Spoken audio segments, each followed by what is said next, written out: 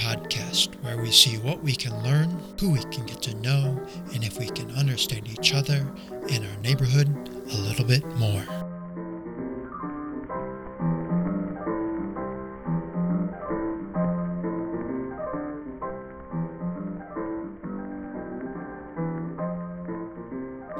Welcome to September. My name is Ben. I'm recording in the Preston Bradley Center on Lawrence Avenue in Uptown Chicago, and I am in a room that Preston Bradley had done some of his broadcasting in. He was a preacher here in this building that housed his church, People's Church, still around today, but these are inspirational messages that I'm bringing you, and this is from a box discovered at the Preston Bradley Center, so it's owned by People's Church, and that's what I'll be using going forward. I actually want to revisit this episode in the future and have other people help me understand. I think it's continuing to evolve, but I think another perspective would be good. And so if you want to reach out and feel that you have another perspective, the email is uptowncommunitypodcast@gmail.com, and we can work on recording something in the future. But for now, let's see what I can understand in my 4 parts of understanding in Preston Bradley's inspirational message.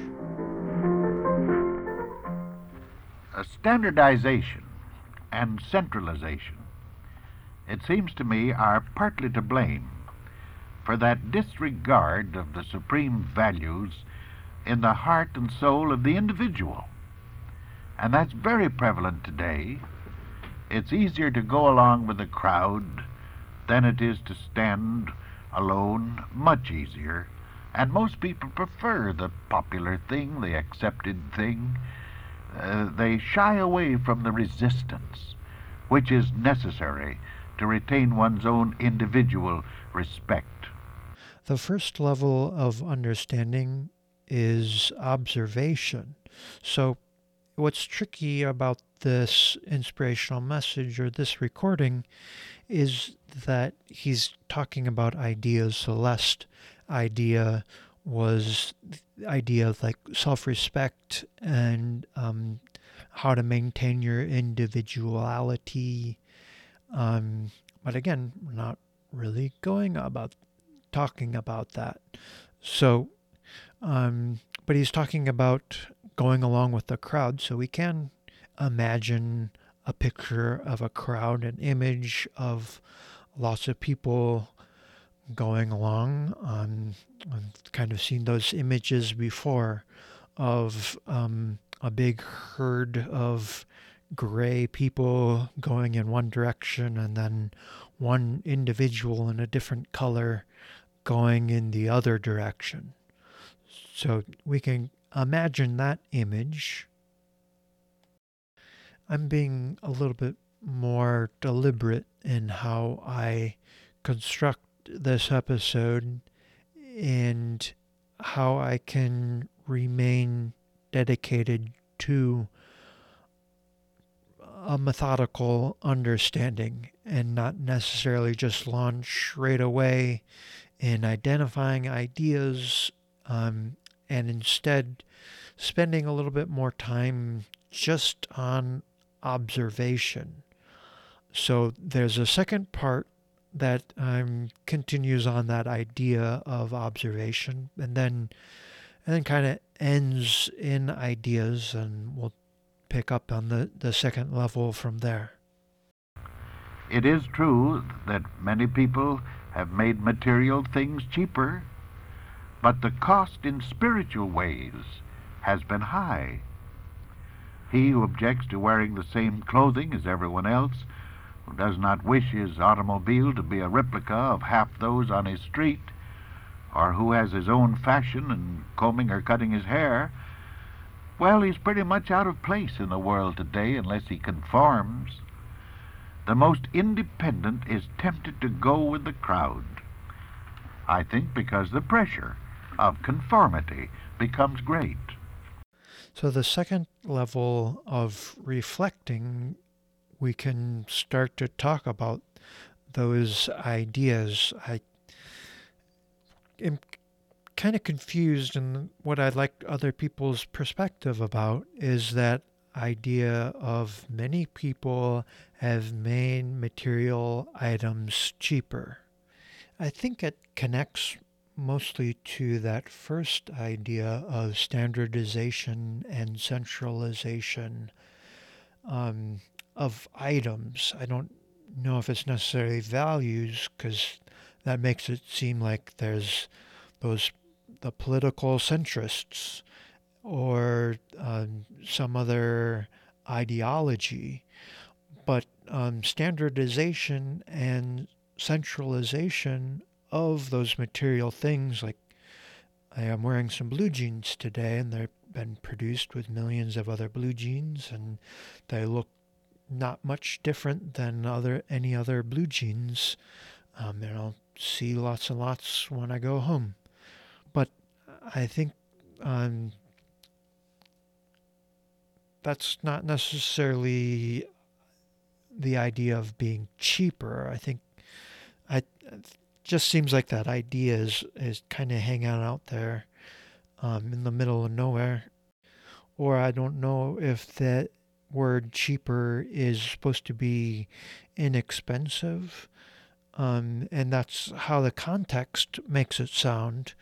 But it also seems that cheaper could be referring to when everything looks the same and the its value is not necessarily its money, but the value of being unique and standing out. There is things are cheaper when everything is supposed to be conforming to each other. Now, science too has done its part to make man, as man, seem less. As sponsor of a mechanistic philosophy, it has taken the emphasis away from humanity to the great impersonal universe which it envisages. We talk about space as man has never even conceived space before. The moon is becoming our neighbor. We're thinking in terms of proximity. And all this has got a tendency, in a way, to depersonalize man and the great impersonal universe which science envisages. Let's see, we observed or imagined what we could observe with maybe like a picture with all the grade clad suit people going in one direction and then the other person, one individual going in the other direction that has a unique appearance and seems like there's a valued perspective of that person that is standing out. And then we started to reflect on some of those ideas that Preston Bradley was bringing up, that this was a way that we could maintain self-respect. And the third level that tries to identify ideas and connect them to observations we're trying to observed about someone being unique and independent. I think that's we'll take that individual and imagine that as all of humanity. So Preston Bradley says man a lot when I think he's really talking about humanity, and that humanity, that one individual that is unique and independent, the value of humanity, it might not be fully realized in science. I'm trying not to be offended, as it seems like he's dissing science here, and would like to have somebody else with another perspective give me a different direction to go in. I'm not exactly sure where he's ending up. Now, fortunately, such scientists as Jeans and Eddington and Millikan and others that I can mention are now refuting this cruel and inhuman conception, so that someday we may see the damage which this mechanistic point of view has done, and which most of us accept without very much protest. A few years ago, an English philosopher said to a group of scientists in London, and more philosophy is beginning to assert itself, both in science, in religion, in politics, everywhere. People are beginning to delve into the philosophic background of these matters, and that means they're beginning to think more. You don't have to worry about anyone who really thinks. Most people only think they think. There's very little real thinking being done in the world anywhere. Most thoughts are just copycat thoughts, and there's very little individual thinking being done. Preston Bradley is clearly a very thoughtful person, and I think some of these recordings have lots of value. And but the problem is that there's not very good dating with these recordings. I don't know when this is from. So the only idea that I can glean from the mechanistic philosophy that he is attributing to science is that it was a snapshot in time.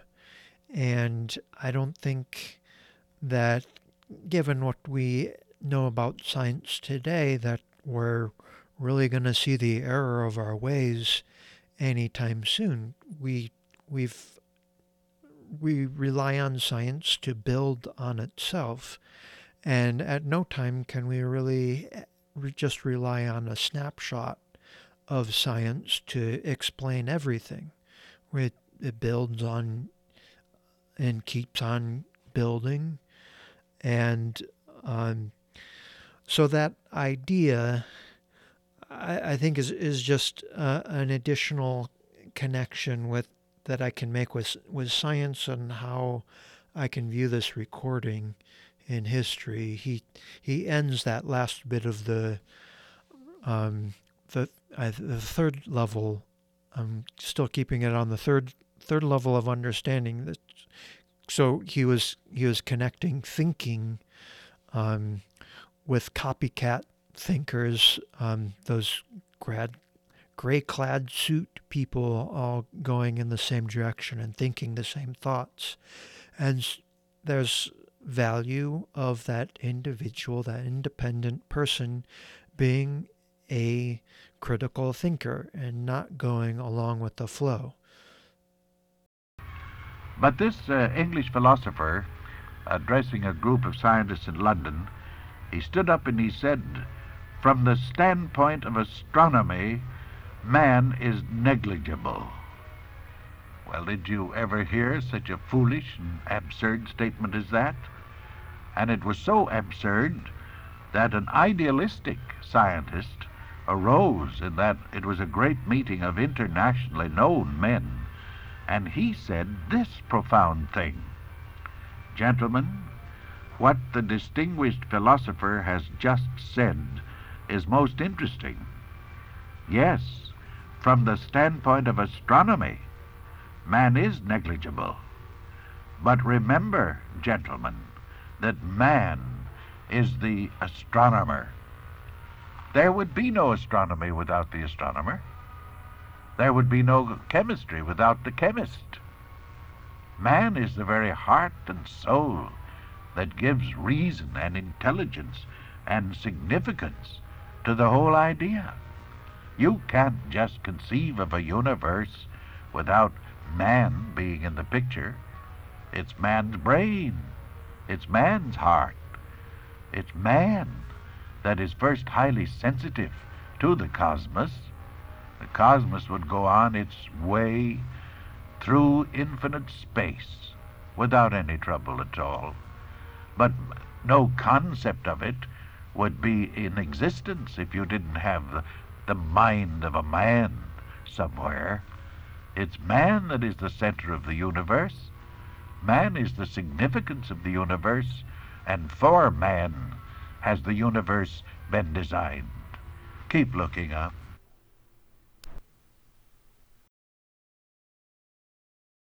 I need to keep reminding myself that when he says man, that it's humanity that he's really talking about. So when this individual independent thinker is put up against science, and science is proving a lot of different things, and some people are fighting science, and those individual people are representing themselves. But I think the independent thinker, the person that can go along, or the person that can think for themselves, is actually the person that can think of humanity as a whole. So when he's saying that man is pretty much the center of the universe, it's humanity. And I don't know if humanity even is the center of the universe, but humanity is definitely our realities. Our realities are considering science along with humanity.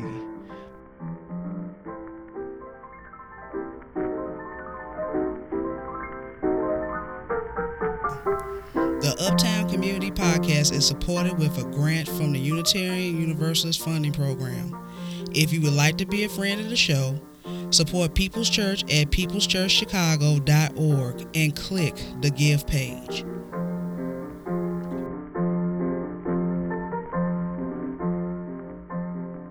Thank you to everybody that has subscribed. If you haven't, or know other people that you can help subscribe, you can do that, and that is available on most podcasting platforms. I know all the popular ones, you can do that, and I think we'll be on YouTube soon, so you can subscribe to our YouTube channel and help other people do that. I appreciate everything, and thank you so much. Bye.